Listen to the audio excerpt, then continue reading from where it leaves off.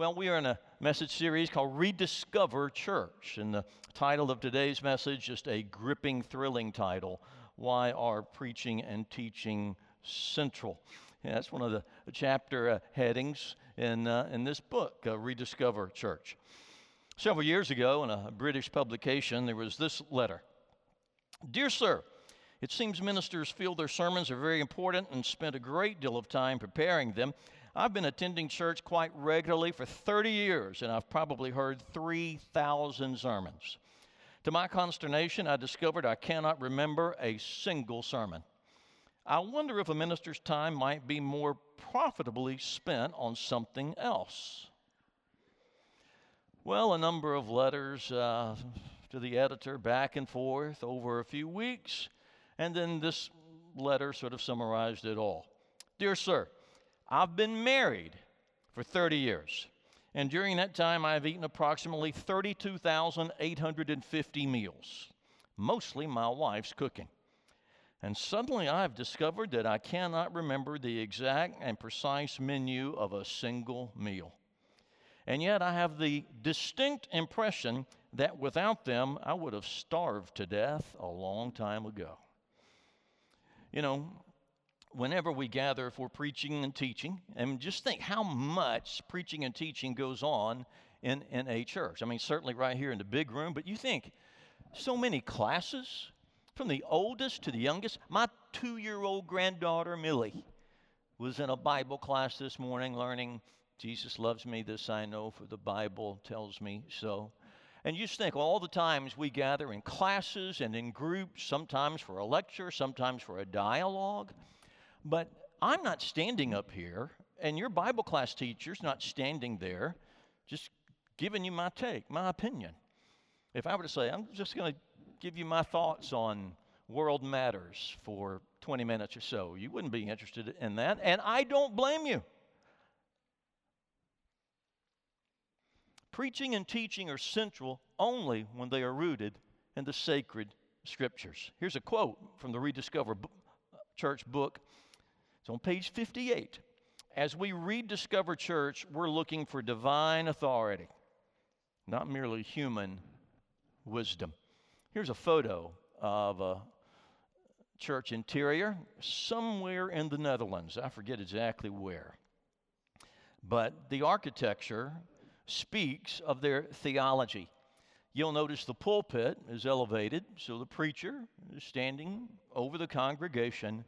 But you'll also notice that the architecture lets you know that that preacher is not just giving you the preacher's opinion. There's a covering over the preacher. And the cross that reminds that preacher that they are to preach the counsel of God and the whole counsel of God and under the authority of the Lord. And so we preach and teach the Bible. 2 Peter chapter 1 says this, above all, you must understand that no prophecy of Scripture came about by the prophet's own interpretation of things. In other words, the Bible didn't come about, it's not just some person's opinion. For prophecy never had its origin in the human will, but prophets, though human, spoke from God as they were carried along by the Holy Spirit. And so the Bible claims then this wonderful partnership, human and divine, to bring us truth. And the Bible, without apology, claims to speak with authority. And by authority, I mean the right to direct your life. Now, you don't have to listen to it. You can ignore it. It's your prerogative. But the Bible claims the right to guide, the right to decide what's true, what's false, what's beautiful, what's ugly, what's right, what's wrong. That's why the Bible is viewed as dangerous in a lot of places, because it's not just information, it's information that leads to transformation. So my first major point today is that God uses Spirit-anointed teaching as a catalyst in spiritual transformation. He just does. Always has. God uses Spirit-anointed teaching as a catalyst in spiritual transformation. You see, when teaching is done, teaching of the Bible, your Bible is not a dead book. It says of itself, it's living and active. It's the sword of the Spirit. And it's working on you in living ways where there is receptivity. Here's an important question. How do you determine your values? How do you determine what you believe? How do you perceive the world? A lot of people do it the Family Feud way. Hey, what do we think about marriage? Well, survey says. What do we think about money? Well, survey says. What do we think about sexuality? Well, survey says.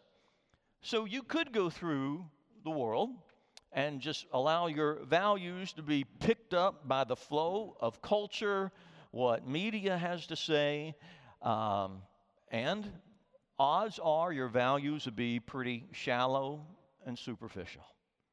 There is a better way. Romans 12 says it like this: don't copy the behavior and customs of this world, but let God transform you into a new person by changing the way you think. And then you'll learn how to know God's will for you, which is good and pleasing and perfect. And so we're to renew our minds, and we do that as we encounter helpful information. 2 Corinthians chapter 10 says it like this: for though we live in the world, we do not wage war as the world does. The weapons we fight with are not the weapons of the world. On the contrary, they have divine power to demolish strongholds. And we demolish arguments and every pretension that sets itself up against the knowledge of God. And we want to take captive every thought to make it obedient to Christ. And so he says we might have these imaginations and these fortress-like strongholds in our mind and our ways of thinking. But if we'll open ourselves up to the Word of God, if we'll be receptive, our minds can be renewed, and we can have more and more of the mind of Christ. And if you want to know what Jesus himself thought of Scripture, in Matthew 5, he says this: do not think that I've come to abolish the law or the prophets. I've not come to abolish them, but to fulfill them.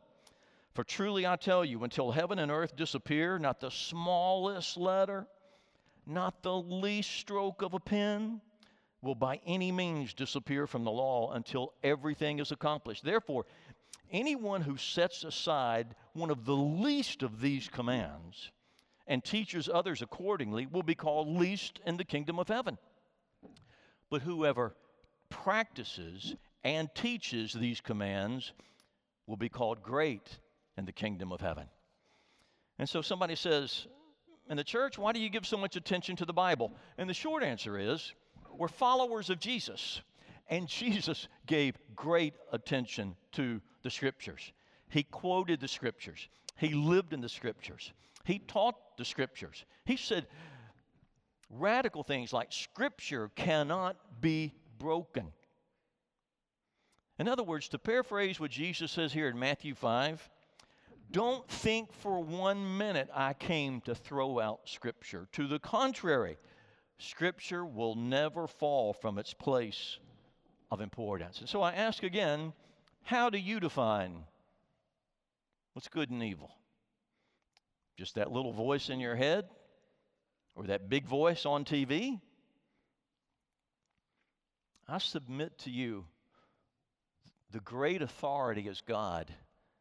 And that God speaks to us. God reveals himself in creation. God reveals himself through our conscience. But he reveals himself specifically through the inspired Scriptures.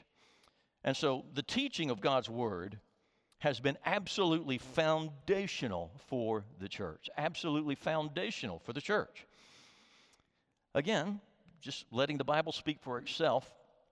Here's Jesus out of Matthew 28. Therefore, go and make disciples of all nations. Okay, we want to do that. Baptizing them in the name of the Father and the Son and the Holy Spirit. Okay, we want to do that too. And teaching them to obey everything I've commanded you. You see, the teaching of God's Word has been absolutely foundational for the building of God's people. In Acts 2, a passage that actually is on a plaque right outside our worship center. They devoted themselves to the apostles' teaching. Now, that's not the only thing to which the early church was devoted. Also to fellowship. Fellowship's important. Breaking of bread, that's important. Prayer. But they were devoted to the apostles' teaching. And then this statement out of 2 Timothy 3. From infancy you've known the Holy Scriptures, which are able to make you wise for salvation through faith in Christ Jesus. And all Scripture is God-breathed. Now, that's fascinating. It's useful for teaching, rebuking, correcting, training in righteousness, so that the servant of God may be thoroughly equipped for every good work. Scripture says and claims that its very thoughts are the thoughts of God. This is the very breath of God. Scripture is not God, but you meet Him there. And God says, meet me here and hear my will. And get ready when you go to that class or that group or you listen to that sermon. From time to time, you'll be encouraged and you'll be built up. But sometimes you'll be challenged and you'll be convicted. And you'll hear something you don't agree with. And maybe the teacher is off. Maybe you're off. And have you given God permission to correct you, to challenge you, to even teach you? 2 Timothy chapter 4, the very next chapter says this: preach the word and be prepared in season and out of season. You correct, you rebuke, and you encourage with great patience and careful instruction. Why great patience? You've got to give people time to grow. For the time will come, though, when people will not put up with sound doctrine. And instead, to suit their own desires, they will gather around them a great number of teachers to say what their itching ears want to hear. They will turn their ears away from the truth and turn aside to myths. And so to every person who's a Bible teacher, whether you're teaching teens or children, my 2-year-old granddaughter Millie and her friends, or 101-year-old Helene, everybody in between, your task is not to be novel and new. Your task is to be faithful to the Word of God. To preach and teach the Word of God in season and out of season, even when it's not popular, and especially when it may not be popular. So, I've got a question for you. How do I receive teaching in a helpful way? First of all, I encourage you to receive it with a repentant spirit, with a spirit that's open and humble, and you're listening as a student, as a disciple, not as a consumer. And just sort of ask yourself, am I willing to place myself before the teaching of God's Word and allow it to judge me and change me? Don't get me wrong, I'm not saying that you shouldn't be discerning, pay attention, you should be. But if you're going to benefit from teaching and preaching, the starting place is I'm willing to receive this with a repentant spirit. Because the purpose of teaching is not just to give you facts. It's not just to inform you. It's to transform you. There's a statement out of 1 Corinthians 8, and you know this to be true. Knowledge puffs up. Love builds up. And it's important to have knowledge. It's important to be informed. It's great to collect outlines, either from here or other places. That's good to do. But the purpose of all that information is not just to puff us up, but to build us up so that we might in turn build up one another.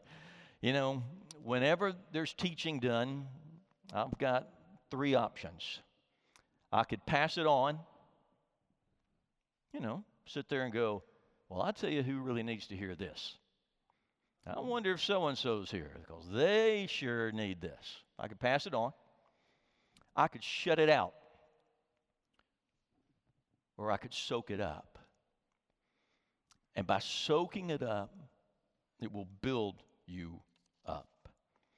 Now, Andrew Wilson says this: wherever Scripture challenges us or challenges some of our deeply held beliefs, as it often does, we have a choice. We can challenge the Bible, or we can let the Bible challenge us.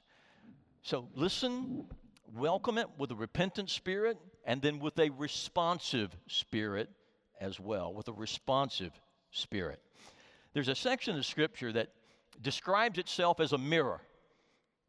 This is in James chapter 1. Describes itself as a mirror. Describes the Word of God. That's what it is. It's like a mirror. And who would look in a mirror and see something that needs to be corrected and then just walk away and not correct it? I mean, if you see something, your shirt's unbuttoned, something like that needs to be corrected, you correct it. And the Bible is like that. When you read it or when you hear it, you discuss it in a group or a class, you hear it in a sermon. Sometimes it'll point out something that needs to be corrected or adjusted. And it's not always a to-do list. It's not always something more you need to do. Sometimes it's something you need to receive. You need to welcome afresh the grace of God. You need to welcome afresh the promise of the Holy Spirit. You need to welcome afresh God's promises to hear your prayers. That nothing is too big for Him. Nothing is too small for Him. And you need to receive that afresh. Have you noticed our new screens up here? Those new high-definition screens? Have you noticed those? You like those? I know you do. I mean, last week I had so many people come up to me and say, hey, Ronnie, we got new screens up there. They're high definition. So how do you like them? I said, well, I kind of like them, and I kind of don't like them. And the reason why I don't like them is that they reveal every blemish, every crease, every pimple.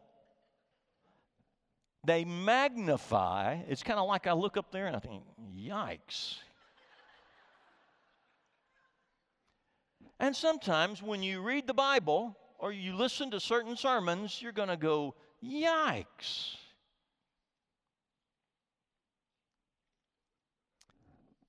But you make an adjustment. James 1:22 says, but don't just listen. Do what it says. Otherwise, you're just fooling yourself. So, God, what do you want me to do? That's our question whenever we listen to the Word of God. And for all of you who teach, and for all of you who listen to teaching, every Bible teacher should always make a beeline to the most important principles, because the Bible has a topography. It's all true. But some truths are more important than others. And the most important truth in all of the Bible is that God's grace is for you. It's God doing for you what you could never do for yourself. It's God giving us what we need, not what we deserve. Praise the Lord. And sometimes the Bible will convict us, but it will never just leave you down. There's always hope. There's always an opportunity for a new day and a new moment. God gives you permission to stop beating yourself up and to receive freshness in the Holy Spirit. This morning I'm walking around some of our Bible classes, and I believe it was our 4th grade Bible class. Stephanie and Carol were teaching.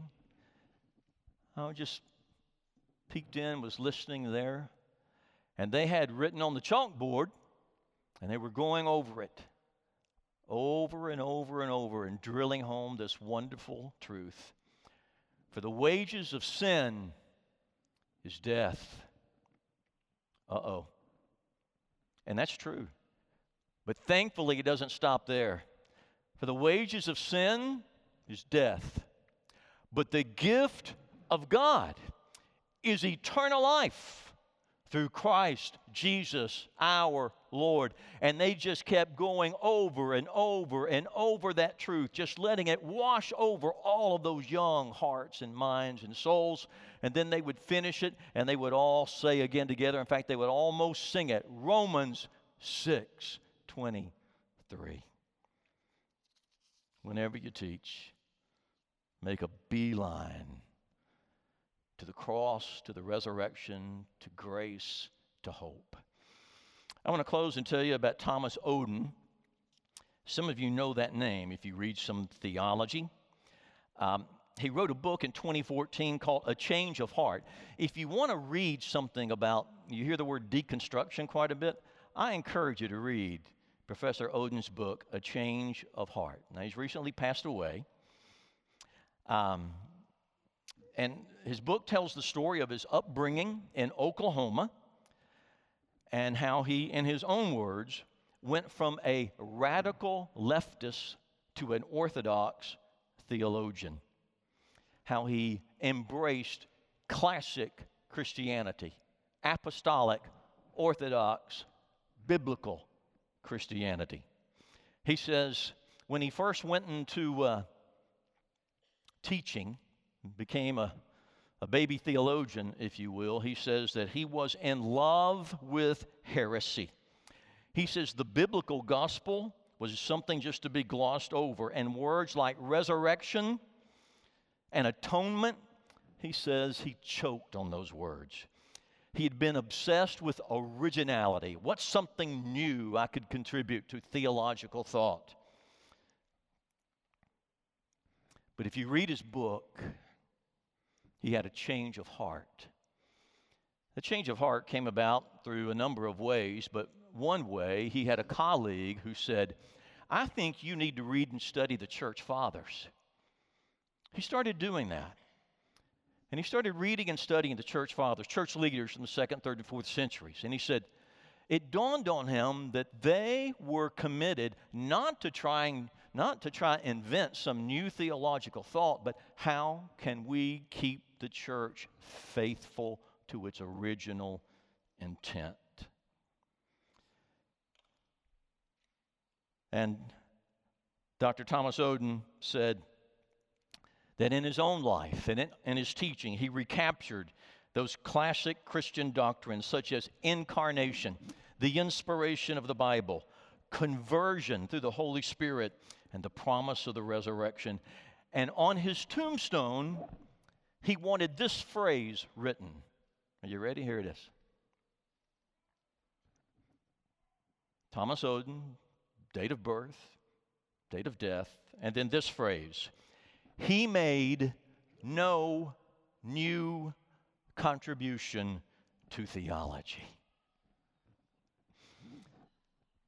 In other words, all I want to do is be faithful to the Word of God. Be faithful to the Lord Jesus Christ. And in that faithfulness, to pass it along to the next generation. You know, my friends, here, you're not interested in my opinion. My opinion's really not worth sharing. Well, actually it is, but you're not really interested in my opinion. Occasionally I'll give you a little Ronnieology along the way, but I'll tell you, this is my opinion. This is not book, chapter, and verse. But we want to be a church, and we decided a long time ago we're going to be rooted in the Scriptures. And that's why preaching and teaching is central. Not just any kind of preaching and teaching, but preaching and teaching rooted in the Bible. And to those of you in this church who teach, whatever age, thank you for doing so. It's a great work. God bless you. For those of you who receive that teaching and it washes your soul, and some Sundays are going to be better than others, some Wednesdays better than others, it's the cumulative effect over time. It's not one magic Sunday or one magic Wednesday, but that cumulative effect over time. God does a great work in you.